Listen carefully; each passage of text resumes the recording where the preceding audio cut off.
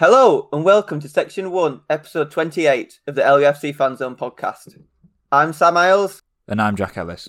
In each episode, we'll be talking to an ex-Leeds United player or manager about their time at the club.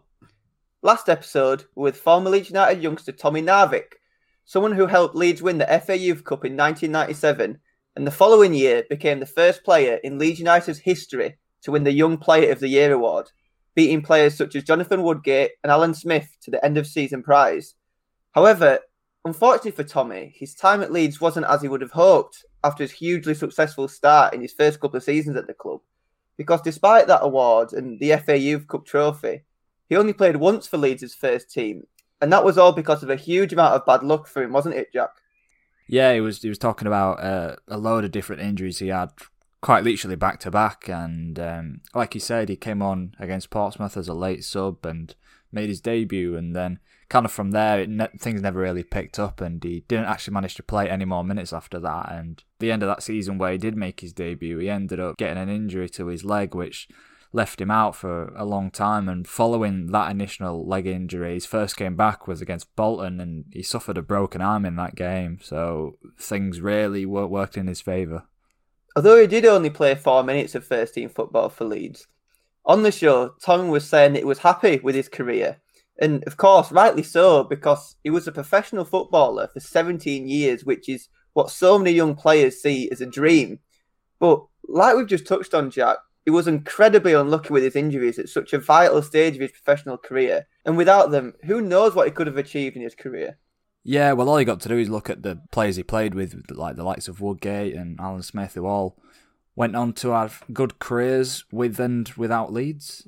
And like as well, you touched on he had a successful career, which kind of stuck with me in a way, because he was saying that although people might see his career from maybe a Leeds perspective as a failure because of what happened during his time at Leeds, he was arguing the point that he personally felt like he had a successful career because he played for a number of years at a professional level, which I found interesting, really. And although I'm not of the opinion that his career was a failure, I found it interesting for his outlook on it, in that he was happy, and success, in his words, success is down to what the individual perceives it to be, whether it be 17 years in the Norwegian League or challenging for the Premier League year in, year out and making an X amount of Premier League appearances. So yeah, I think he's spot on in that people measure success differently, and end of the day, if you're content with what you've done within your football career, then, so be it. Definitely. And if you haven't had the chance to listen to that episode, something which we named The Story of Tommy Narvik, which is the first of the story series that we plan to do on this podcast over the next couple of months, where we speak to a lesser-known former Leeds United player, but someone who we feel has a great story to tell about their time at the club. Or if you've missed any of our other shows, they're all available on Spotify, YouTube and Apple Podcasts, simply by searching the LUFC Fan Zone podcast. Just before we go into today's show, today's episode is sponsored by the Mystery Football Kit Co. So the guys over at Mystery Football Kit Co have reached out to us and happily agreed to sponsor the podcast and support us as a small business ourselves. They are Leeds fans, and what they are offering is a Mystery Football Kit Box. And if you're not sure what a Mystery Football Kit Box is, it's the opportunity to get your hands on a shirt you might not have got before. It's from any team, from any time, including this season as well, all over the globe. All you have to do is select your size on their website, as well as any kits or colours you don't want to feature in your mystery box. So obviously you'll be selecting no red kits in that category straight away. And your very own mystery shirt will arrive on your doorstep, and you won't know what kit you've received until you open up. All of their shirts are handpicked to each order, and every item is of high quality, and I must emphasise as well, genuine, brand new football shirt from either this year or any previous year from any club around the world. And because of our partnership, as well as the fact that we like to look out for our listeners, if you enter the code LUFC FanZone at checkout, you'll receive 10% off your order.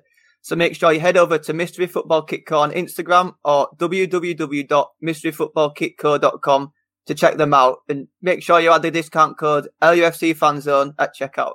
But on to today's show, and this week we're joined by a former Leeds United striker and a Northern Ireland legend who made 95 appearances for his country, making him the fourth highest capped player for Northern Ireland.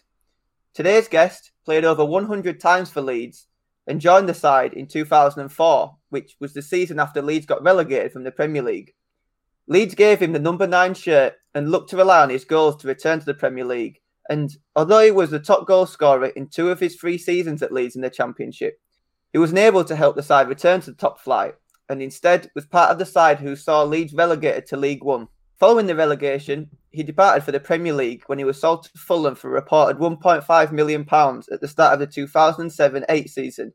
And although Leeds were relegated to League One for the first time in the club's history, he was a hit with the fans during his time at the club for his goals and immense work rate, not to mention his success with Northern Ireland, which still has a huge Leeds United fan base.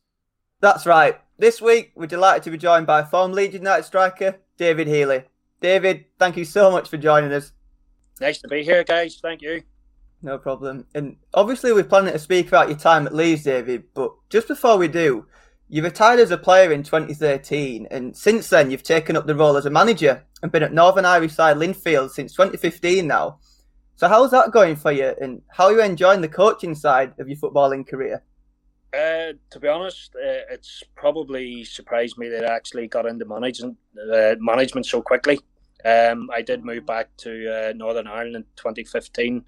I lived in England the majority of my adult life. My kids had grown up there, I got married there. So an opportunity arose where I was coming back. I'd done my coaching badges and I wanted to come back and help out the international team, the under-17s, under-18s, some of the younger age groups, and basically wanted to sort of learn with some of the more experienced coaches. So I was over for a short period. Warren Feeney, another ex-Leeds player, younger player who was manager at Linfield at the time, left the role to take up a position at Newport. And lo and behold, 3-4 days later, my phone goes and it's somebody from Linfield to say if I would be interested to take the job up. Spoke to my dad, who's a big Linfield supporter, and he says, "You're mad if you take that job." He says, "You know what the Linfield fans are like. They demand success.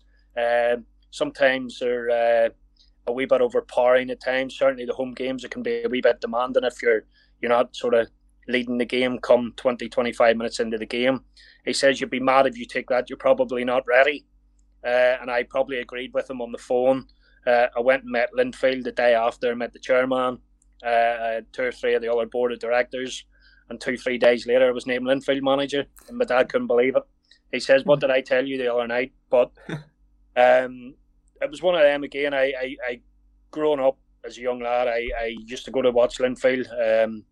When you come from Northern Ireland, you probably support a Northern Ireland club, you support an English club, Scottish club, and then your international team.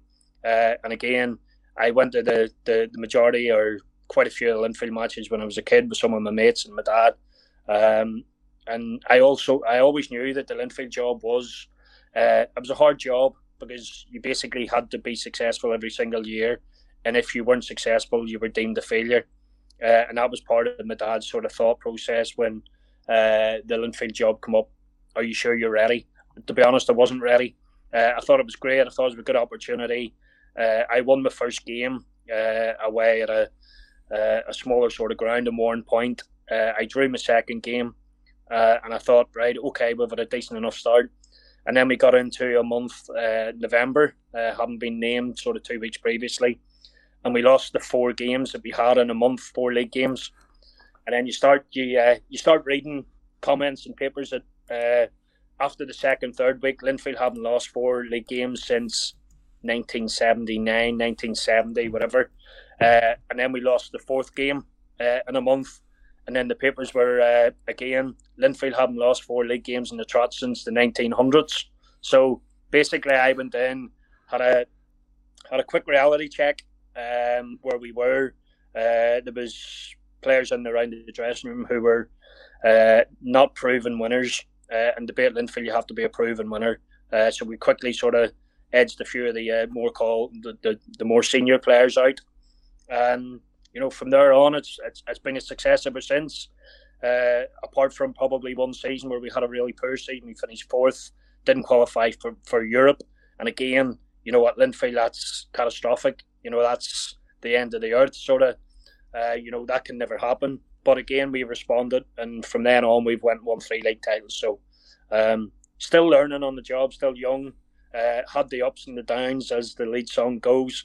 And again, sometimes I remind myself, the ups sometimes can be, extremely enjoyable, but the downs can be extremely lonely at times, that's for sure. Last season, there was another link between Linfield and Leeds, as well as yourself, because at the start of the season, young Charlie Allen made the switch from Linfield to Leeds. And he's been playing for both the under-18s and the 23s at Leeds, and he looks a really good young prospect at the club after being here for less than a year. Did you play any influence in that move at all? And how well do you think Charlie will do at Leeds? Because you gave him his first team debut at Linfield last year when he was still just 16. I wouldn't say, I wouldn't want to be out there to say I played any role in his move to Leeds. But we had a conversation, of course.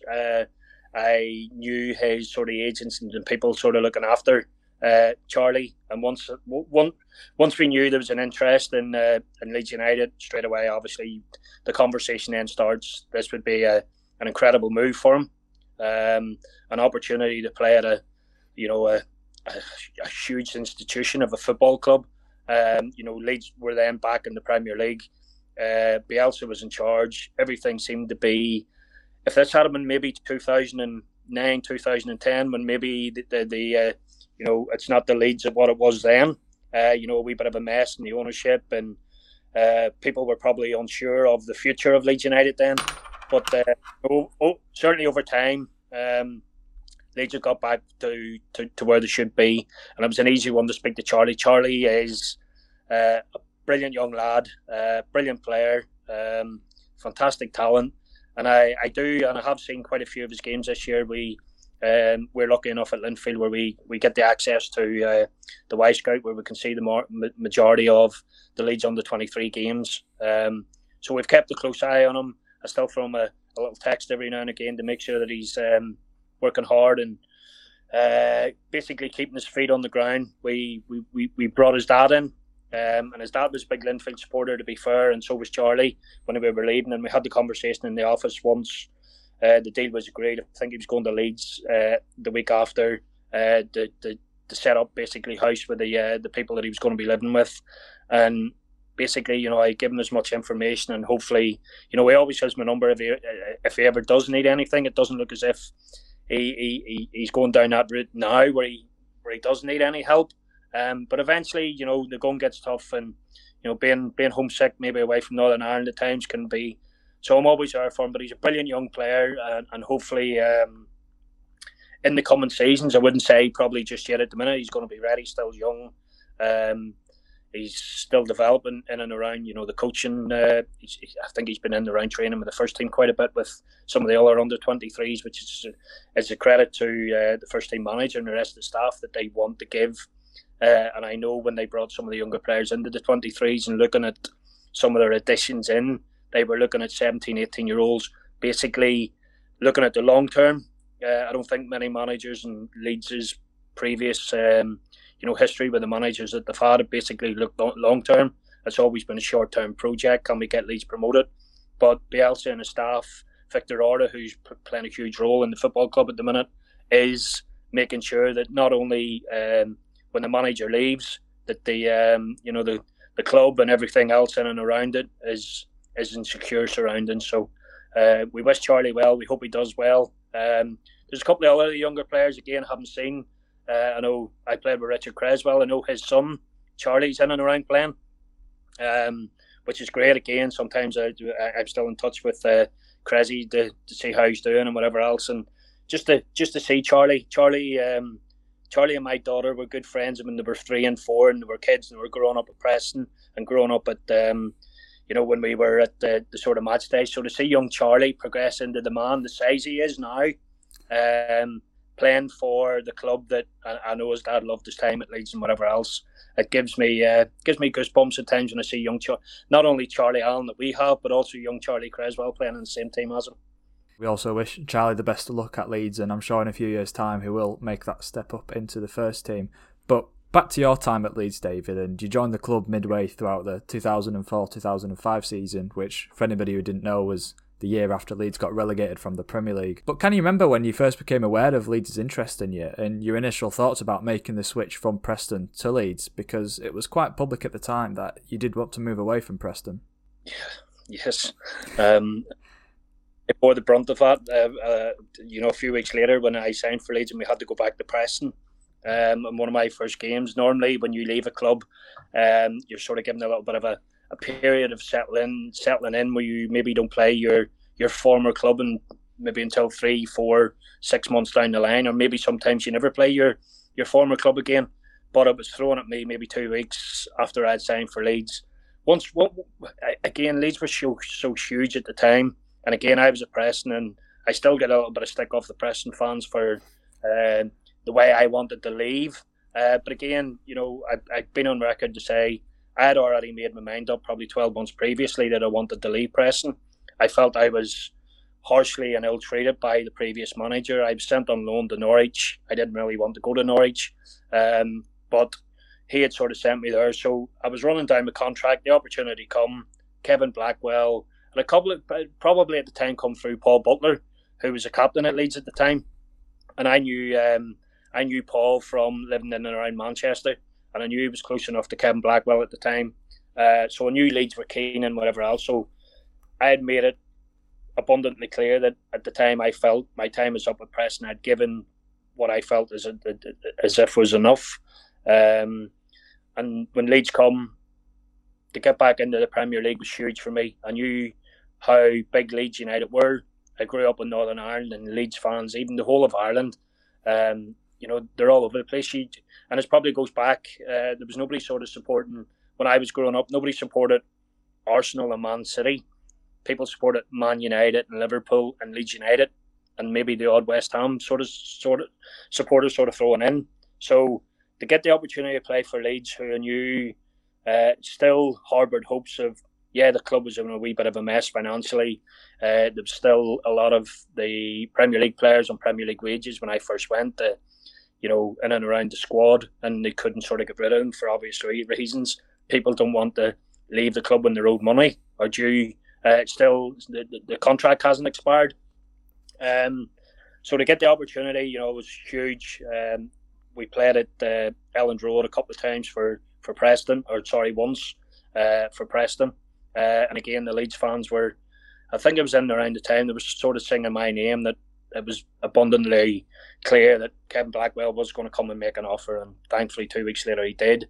The only unfortunate thing that year, again, was obviously the stability of the club. We did lose so many players, but Kevin and the staff and everybody at the time assured me that Leeds were going to have a right push for promotion the year after, once we got the initial first year out of the way, which was great for me. So the only disappointing thing was the year after, when everything was in place for us to get promotion, we basically fell at the last hurdle to get Leeds back into the Premier League, where they should have been. I know 2020 was a huge year for Leeds getting back promoted, but I think if we had done it right, and certain things might have been different on the day when we played Watford, Leeds could have been back in the Premier League in 2006, 2007.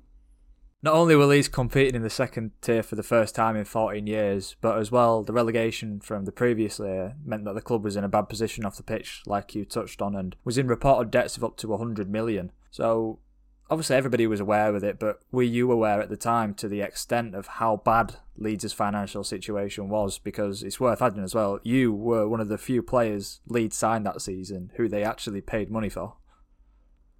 Yeah, I think there was some figures thrown about that year. I don't know what happened. That there was, allegedly I signed for £750,000 or whatever. I was told it was less, and then I found out later on it was possibly more than the 700. So again, it was in around the time where there was a wee bit of uncertainty what was going on.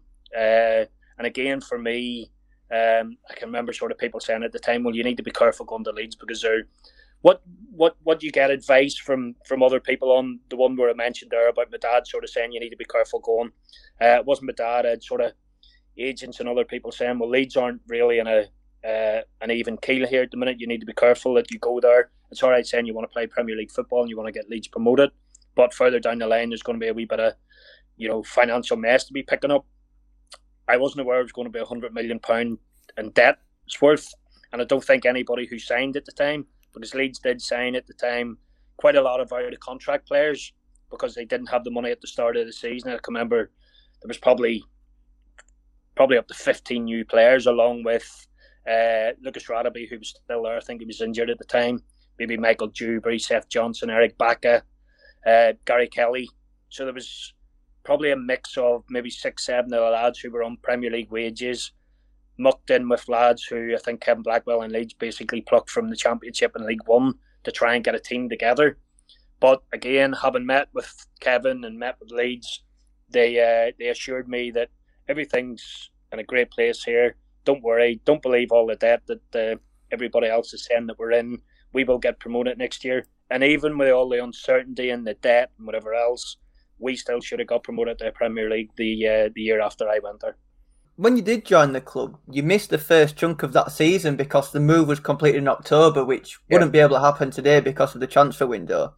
But you made your Leeds United debut against Wigan Athletic at Ellen Road, who at the time were at the top of the Championship. And you started that match just 2 days after your move to Leeds was announced. Yeah. But what can you remember about that match and walking out for the first time to make your Leeds United debut at Ellen Road? I still remember, as I mentioned before, the anthem being played beforehand, walking out, the hairs on the back of my neck standing up. I felt as if I had arrived. Again, having been at Man United as a kid, I never really went and played and never had the opportunity. So for me, yes, Preston was great, and I loved my time there and met a lot of fantastic lads and everything else. But getting to Leeds was, me personally, it was getting to the place where I wanted to get to. I felt that Leeds were a Premier League club, even though in the Championship and huge amounts of debt. But I always felt that, I could sort of try and help, or I wanted to help. I wanted to put the performances and score the goals that eventually got Leeds promoted, because I wanted to be that sort of, I didn't say greedy or selfish, but I wanted to sort of be one of them players to get Leeds promoted again. So walking out the Wigan game, what I can remember about the game is that I think I was very poor. I can't even remember whether I was substituted later on in the game. I probably was. But it was one of them. I don't know whether maybe the whole emotion of the day maybe got the better of me. I had good records at some of my other previous clubs and internationally of scoring my debut. So maybe I was putting a little bit of extra pressure on myself to want to score. And again, at the time, we had over 30,000 at Leeds at the time. The atmosphere was incredible. Wigan were a good side. They had, Leighton Baines and Jimmy Bullard and Lee McCulloch, all established sort of Championship players. So we were right up against it then. But again, whatever else that I can take out of the game was, I know I didn't have my best game and probably thankfully improved, because I didn't want some of the Leeds fans thinking at the time, we were singing this boy's name 2 weeks ago, wanting them to sign, and then probably as I was being replaced, they were probably thinking, well, that was a wee bit of a waste of time. But thankfully, going forward, my performance has improved and I started scoring a few goals. Yeah, like you said, you didn't manage to find the net in your first game for Leeds. However, in your first away game for Leeds, which was 2 games later, you scored your first 2 goals for the club, and it was at Deepdale against Preston. What was it like to score your first goals so early into your Leeds career? Because you were the club's new number 9, so that might have carried a bit of pressure with it. And especially at Preston, because that was the club that you left, and the rumours about how you left and the way you left. Yes, again, I always remember that day going back, because again, I'd been at Preston for the previous seasons, and Preston as a supporter base and supporter groups, they were always sort of a little bit milder and a wee bit more mellow, and always sort of welcomed away team buses and away team sort of opposition, whatever else, with a wee bit more of a courtesy. But I always remember pulling in, and we had at the time we had Sean Gregan playing, and bear in mind Sean Gregan had also left to come to play for Leeds. Sean was the captain of Leeds United. Sean was the captain of Preston at the time. He left. He wanted to come, and I always sort of remember at the time that I think me and him were joking, who's going to get the most stick and who's going to get the most sort of the warmest of welcomes. And I, in the back of my mind, I was thinking, well, it's definitely going to be you because you were here longer. They loved you more. You were the captain. So I felt sort of confident and comfortable that I might have got sort of off because he was playing. So the bus pulls in at Deepdale. Normally there's maybe 5 or 6 maybe autograph hunters or whatever else knocking about. We pull in and there's a crowd of about 250 kids and 250 people basically waiting for the Leeds bus to approach. And I'm sort of looking out. I think Paul Butler says at the time, they're here for you. And I'm shouting down, they're not here for me, they're here for Gregan. So we get off the bus. Gregan gets off probably before me to a rapturous round of applause and welcome back, Sean. And I'm sort of waiting, I'm biding my time thinking, right, okay, they're obviously here to see me then. So I get off and as funny or not funny as it is, I get off to not the kindest words, not the kindest welcome. Judas this, Judas that, and whatever else. And I always felt a wee bit disappointed by that. I understood their disappointment I'd left. And I could understand sort of being back so soon. It was an easy one to sort of have a pop at. So we go down in the warm up, the game, and again, they call out the opposition teams, which was us at the time, and they call out, big warm welcome back to our former captain Sean Gregan, and the home crowd are like cheering, and then it comes to, and let's welcome back number 9 for Leeds United, David Healy, and the whole sort of ground. And again, sometimes in the warm-up, the majority of supporters stay outside, they eat their pies, they catch up, they go to the pubs. They probably take the time sort of getting into the ground. But we're out doing the warm-up at sort of 20 past 2, 25 past 2. And the ground's basically nearly 3/4 sort of full with Preston fans. And again, I get a hostile reception, not the kindest of words, which again fired me up at the time. And I know when I scored, I ended up getting a warning off the FA because I celebrated at the away end. The Leeds supporters were at the bottom end where I didn't score. Probably thankfully for me, because if I had scored into the Leeds fans, I probably would have got a yellow card for jumping into the away end. But I ended up getting an FA warning anyway for sliding on my knees and celebrating in front of the Preston fans. So I scored my debut goal, and I don't know how long it was after, and the score too. But more importantly for me, as you say, with the pressures, you're number 9 at Leeds United, score a few goals. It was important for me to get off to a good start, and hopefully to sort of to realise then, because sometimes it takes a little bit of time to feel welcome in the dressing room. You have to come in and play well and score goals, and probably from then on you always sort of feel welcome then, because the players realise this guy mightn't be a bad player. We'll look after him and make sure we put our arm around him, especially that day, because at times I did need the arm around me because some of the wording and some of the songs weren't very kind, that's for sure. That game at Preston was your first win in the Leeds United shirt. However, it was off-the-field problems which were making the news with Leeds, and just a couple of months after you joined Leeds, there was a change of ownership at the club with the arrival of Ken Bates, who purchased the club famously for just £1 and effectively saved the club from administration and the club going bust. What was that transition like for you as a player? Because if that deal wasn't to happen, there was a strong possibility that Leeds United would have ceased to exist. It was quite easy as a player because, again, as a player, you try and sort of take your mind off a lot of the other things that are going on outside. We were sort of made aware that there was going to be a small change in the ownership and whatever else, which wasn't going to mean too much for the players. And again, when I've recently just joined the club, you're sort of thinking, maybe I should have took some of these other guys' maybe advice on. Maybe Leeds were a bit of a basket case club at the time. Maybe it would have been wise for me to stay at Preston and go to another club who would have been financially sort of sustainable or suitable. But again, the whole drive for me to go to Leeds was to give myself the best opportunity of playing in the Premier League again.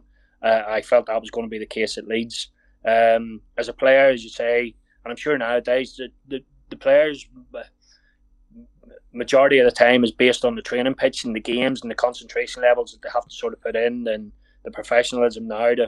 So you try and stay away from some of the scaremongering and some of the stories and some of the things that are going on behind with the board. And Ken Bates had bought it for £1, and I'm thinking, well, if I had knew that, I would have put an offer in myself for £1. and that was some of the joking and around at the time of the boys were thinking, well, but we weren't sort of aware at the time that he still had to take on some of the debt and whatever else. The dangers then of some of the people at Thorpe Arch and Ellen's Road and the people who were working there, that these guys would have been out of work if sort of Ken hadn't come in at the time. So it gave us a wee bit more of a sustainability, and me personally, in my mind, a wee bit more hope that what I signed up for was still going to be possible the year after. And I know we brought in some of the players, and he did spend some of the money. Ultimately, in the end, it didn't work out for either Ken or us at the time. And, the changes were due to happen when the relegation happened. Yeah, and like you said, you just touched on that relegation there. And as well as a possible administration for Leeds, the side were dangerously close to the relegation places when Ken Bates took over at the time. But at that time, did you ever feel like a second successive relegation could have been a real possibility for Leeds? Because at the time it felt like everything seemed to be going wrong for Leeds, whether it be on the field with results or off-field problems. Not really, no. Again, when you looked at the squad of players that we had, and I'm sure it was the same for the staff and the supporters when Leeds were relegated initially from the Premier League. You look around the dressing room. When I was looking at around the dressing room and seeing the calibre of players we had, the type of players we had, the quality of players that we were seeing and training on a daily basis, I couldn't foresee, and I didn't foresee us. I always felt, don't worry, we'll get ourselves on a run here. We'll start improving. We'll pick up the points when we need to. There was still a togetherness between the players and the staff, and we always felt that we could get out of it. But the longer it went, and some of the poor performances led to poor results. And it gets to the stage where it's getting to the end of the season. You're sort of thinking, well, give us a few bad performances here, but we'll take some results along the way. And we were basically having poor performances and sometimes poor results, which again then ultimately at the end then leads to the demise, the disappointments, the relegation. And one for me, and I've talked about this before, I was captain on the day when we were relegated against Ipswich. And again, for whatever reason, I know Dennis Wise, the manager at the time, there was a wee bit of things going on in the background. Jonathan Douglas had been captain, Gary Kelly had been captain, Paul Butler previously had been captain, and for whatever reason, Dennis picked me for the last 6 or 7 games. There was a little bit of fallout with some of the other players. They weren't going to be involved. Dennis assured me that I would play the remaining games. He wanted me to captain the team. Well, that meant that I was carrying the can as a captain. But I always sort of, even to this day, when I look back and when I see, and I'll never forget the horrible feeling when we played Ipswich. And I know the fans sort of ran onto the pitch after and whatever else when the game hadn't finished. And I actually done my coaching course a number of years ago with Alan Lee, who scored the equaliser that day. I think he scored the equaliser in about the 86th minute. And when I did see him again, I felt like putting him in the nuts to sort of say, that's for you. You cost us the relegation. Whether we would have stayed up or not, but I felt horrible. I was the captain at the time. I felt privileged and proud, to be honest, to manage, even though we were in a mess on the pitch, we were in a mess off the pitch. I still took that sort of as a little bit of dent in my pride that I was a captain on the day that we eventually got relegated at Elm Road, and I still sort of look back, and if anybody sort of says about having regrets, you have sort of small regrets along the way, but I wish I could have done a little bit more. I probably should have been better that season I should have performed better I couldn't even say anybody that year had sort of had a good season. So we underperformed, we were relegated, and from then on the club, I think we went straight into administration the day after, or the week later, when relegation was basically, I think the Ipswich game gave us, no chance of staying up. The last game of the season when we were relegated and straight away into administration. So that was a disappointing thing for me, certainly with the pride. And I always sort of felt as any time I wanted to play for Leeds, I mightn't have played my best all the time, but I always felt a little bit of an air of pride every time I pulled on the Leeds shirt. Just fast forward into the start of the 2005-06 season, because that was your first pre-season at the club. Yeah. And although there was a lot of new additions, which you mentioned earlier, which generated some positivity within the fans. The first game of the season was at home to Millwall, and usually on the opening game of the season, it's one where the fans get excited and get behind the team. However, the attendance at Ellen Road that day was just over 20,000, which was 10,000 less than all of the crowds in the previous season, which were watching the mid-table Leeds. Never mind the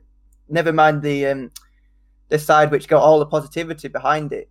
So did that have any impact on you with the lower attendances? Because although Ken Bates might have been a reason for that, it must have had some sort of effect on the players. To be honest, no. I again, whether there's, sort of 30,000, 25s, and as I say, I think there was reasons in the round. I think there was a little bit of a fan boycott going on for whatever reason. Obviously, Ken had taken over. He had, obviously, previous with Chelsea, who I know Leeds and Chelsea's history going back, there was never going to be sort of any love lost with Ken sort of coming in. But I think the attendance sort of started improving after that. I was down to the players then at the time that we had to try and attract. We had to play better football. And again, beating Millwall. I think I scored twice that day and we won 2. I think I scored a penalty later on, very early in the game, and then a penalty later on in the game.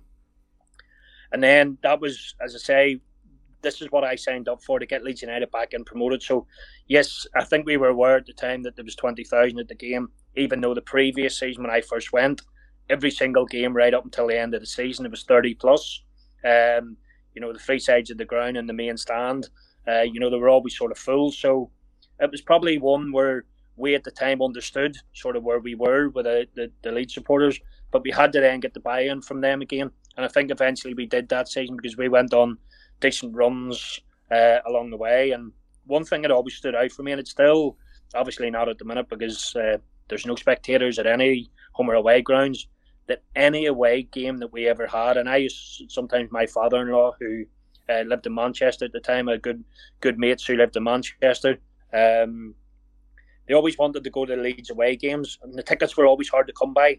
And I used to think, well, how, you're playing down in Colchester, you're playing down in Southampton, you're sort of thinking, well, how, surely all the Leeds fans aren't going. And then sometimes you realise, we used to get sort of invites and cards and little thank you messages at times from, South East England, Southampton supporters clubs, New Hampshire supporters clubs. And then you sort of realise again, not only were Northern Ireland Leeds at the time was huge in Northern Ireland and Ireland as a whole, but Leeds had supporters clubs down in the strangest places in England. It's not just Leeds and Bradford and sort of in and around Yorkshire. And it's one thing you could always guarantee with Leeds, anytime we ever travelled for an away game, whether it was a big away game or whether it was some of this, and I think sometimes even at the time the Leeds supporters enjoyed probably the grounds where they hadn't been. They'd been in the Premier League for that long. Going to places like Southend and Colchester, although not the most glamorous, of sort of places, they probably enjoyed it more because we're probably ticking off things, grounds and places where they were probably never thinking they were ever going to visit. By January, not only were you on 7 goals, which was the same amount you scored in the previous season, and although you did join the club late, but Leeds' form was completely different to the season before, and at the start of 2006, the side were battling at the top of the Championship as opposed to fighting relegation 12 months before that. So if you were to compare them 2 seasons, what do you think changed for Leeds that season to have that dramatic change of form? I think it was recruitment at the time, and I know when Leeds got relegated initially from the Premier League, I think it was basically they had to get players signed. It basically didn't. I don't think it mattered at the time. They needed to get players who were out of contract. The year after, then the year where we got beaten in the playoff final, I think there was better players sort of brought in. I know. I think Leeds paid quite a bit of money for Sean Derry at the time from Crystal Palace. So there's a better standard of sort of player, which again, Rob Hulse came in. I think Robbie Blake came in from Burnley. We had maybe Ian Moore from Burnley. We had Jonathan Douglas on loan from Blackburn. We had Liam Miller on loan from Man United. So I think there was a better caliber of player, which then gave us a better opportunity of being in and around. I can't remember who got promoted. I think it was maybe Sheffield United and whoever was in the top 2. We were in the playoffs where we ended up playing Preston in the semi-finals and then beating them to get the final. But recruitment that year was probably better. We probably played with probably a wee bit more of a swagger. The players had the pre-season together certainly had the an improved pre-season where I got a hell of a lot fitter. And again, I'm trying to think some of the other boys had been there in and around. I think Seth Johnson was still in and around. Eric Backett was back playing. Gary Kelly, who was absolutely brilliant, and again, I love Kells. Again, his enthusiasm, his hunger. He had been at Leeds United the longest, so he certainly had seen the ups and downs of Leeds over his time at the football club. But he was more than helpful to the new players coming in. I include myself in that. Somebody from Ireland, somebody from Northern Ireland coming in and being helpful. So I think there was a good group of players there. There was mixed experience. Some of the younger players. Aaron Lennon had left previously to go to. Did he go to Tottenham? Early River. With Matthew Kilgallen, young lad. Fraser Richardson. Again, some of the younger players were sort of Simon Walton. Some of the younger players in and around. So there was a good core group of some of the younger players, more experienced players like myself, who have been brought in, Sean Derry, Sean Gregan, to try and help along the way. So the disappointing thing, we did have the squad to get promoted that year. When you look back on with the experience and the players and the quality we had, to lose in the final, we should never have done that. We should have got promoted that year. And as well as obviously playing for Leeds at that start of that 2005-06 season, your national side, Northern Ireland, were competing in the World Cup qualifiers. And in September 2005, you and the rest of the Northern Ireland side played against England at Windsor Park. And like you did quite often that season, you scored in that game. And not only was it the winning goal against England, which were huge favourites, it helped Northern Ireland beat England for the first time since 1972. So just to take you back a bit, what can you remember about that game, David? And how proud did it feel to get that win for your country, given that it had been 30 years since Northern Ireland had beaten England, and you know how much that goal meant? Huge for me personally, because again, I loved the challenge of playing for Northern Ireland. I knew we were always up against it, no matter what team we played, even if we played one of the weaker nations in European football. It was always a tough game for ourselves. But to beat England, because we were basically laughed off the pitch when we played England in the first game. We played them at Old Trafford and we were beat 4-0. I think we got to half time. We thought we had basically done enough to get the result. We went down in the second half and I think we were 3-0 down by the time 51 minutes came around. So we had took our eye off it. So to get the opportunity at Windsor, the Windsor Park, the crowd were up for it. We were getting the mickey taken out of us, Are You Scotland in disguise, when we were getting the run around at Old Trafford. So to beat England, the type of players that they had, the quality of players, the Rooneys, the Beckhams, the Owens, the Ferdinands, they were all playing that night, Lampards, Gerrards.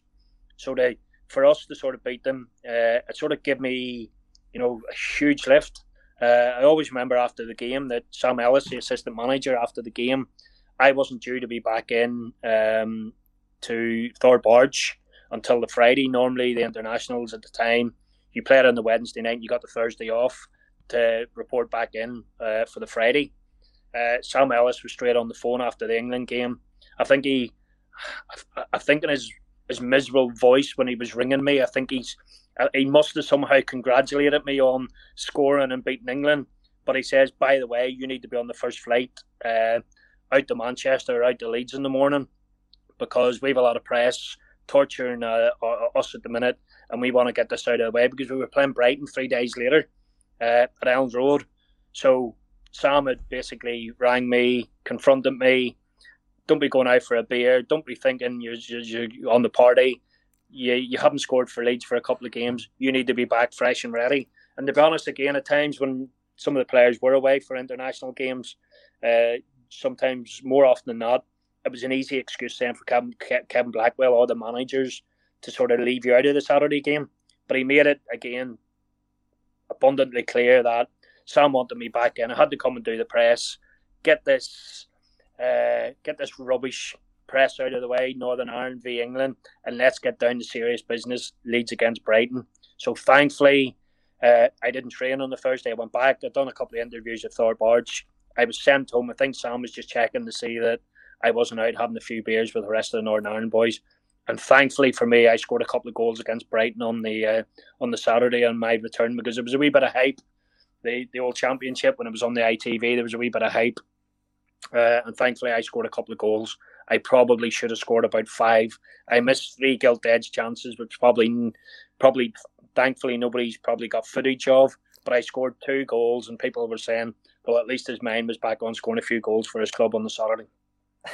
But I did miss 3. Thankfully, I don't know whether anybody listening, I don't want to see any of the footage of my missed chances that day. Oh, I'm sure people have it hard hidden away somewhere. That season, Leeds won 26 games in the Championship, which was almost double the amount of the previous season. And as a result, the side finished 5th in the league, which meant that the side finished in the playoff places, of course. But one of them 26 wins that season was a 4-3 win against Southampton at St Mary's, with Southampton 3-0 ahead with just 20 minutes of the game remaining. But Leeds pulled 4 goals back, including a penalty from yourself to make it 3-3, to record a famous away win. But what can you remember about that win at Southampton? And what did it show about that Leeds United side to be able to pull back 4 goals to get the win when the game seemed over? It's one of them games that, again, if you very rarely see a game like that. We were so far off the pace. I was on the bench, thankfully, for I think I must have come on in 60, 65 minutes when we were getting beat 3-0. So, again, hopefully I helped turn the game around when I come on as a sub, because we were so poor. And again, I can always remember it was such a long journey down to Southampton. You get down and you're underperforming, you're 3-0 down. And we felt at the time as if, as I kept saying, this was going to be our year. We were going to get promoted. Southampton were a good side. I think they had previously been in and around the Premier League, so they had good players. I think Jamie Redknapp was possibly playing, and Quasi and Danny Higginbottom, and I think Anthony Niemi in goals. So I always remember 3-0 down, we're thinking, well, this is going to be a fun journey back. So we get back, and I think Paul Butler, if I remember correctly, Paul Butler probably got the first goal. Can't remember who got the second goal. I got the equaliser and a penalty. And then, again, I know obviously Leeds fans and whatever else, a good friend of mine, Liam Miller, who sadly passed away in the last number of years with cancer. I used to drive. I lived in Manchester at the time. Liam lived in Manchester. So we were driving together at the time.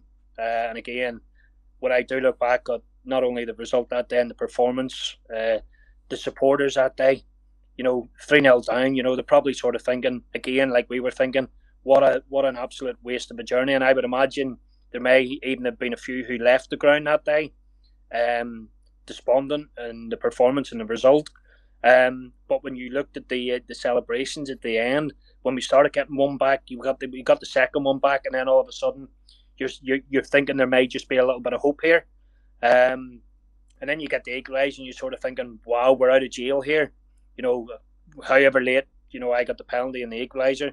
And then Liam Miller scores a goal, which again, some of the games that you play in for clubs and international, you're trying vividly and you can't remember the lot of it. But I always remember the supporters that day. They were basically on the pitch at St Mary's. We were kicking Hordens, the sponsors, and whatever else. And whatever Leeds fans had actually left, maybe they were just outside having a smoke or a drink, or basically I'm not going in to watch that crap at the time. But when we actually got the equaliser and the 4th goal to make it the winner, they looked as if there was double the amount of Leeds support. Somehow got themselves back in, or somehow they'd maybe sort of got themselves back in from the toilet where they were watching and hiding from.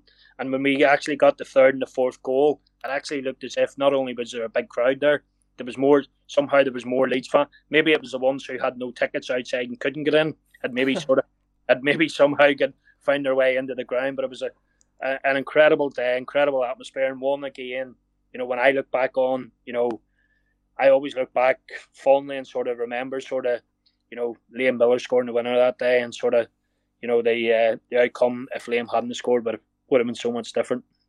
And that brings an end to section 1 of episode 28. Join us next week for Section 2, where David speaks about Leeds' playoff final against Watford and how the side went from the brink of promotion back to the Premier League to relegation to League One for the first time in Leeds' history, with David captaining the side in the game which saw Leeds relegated to the third tier. Thanks for listening.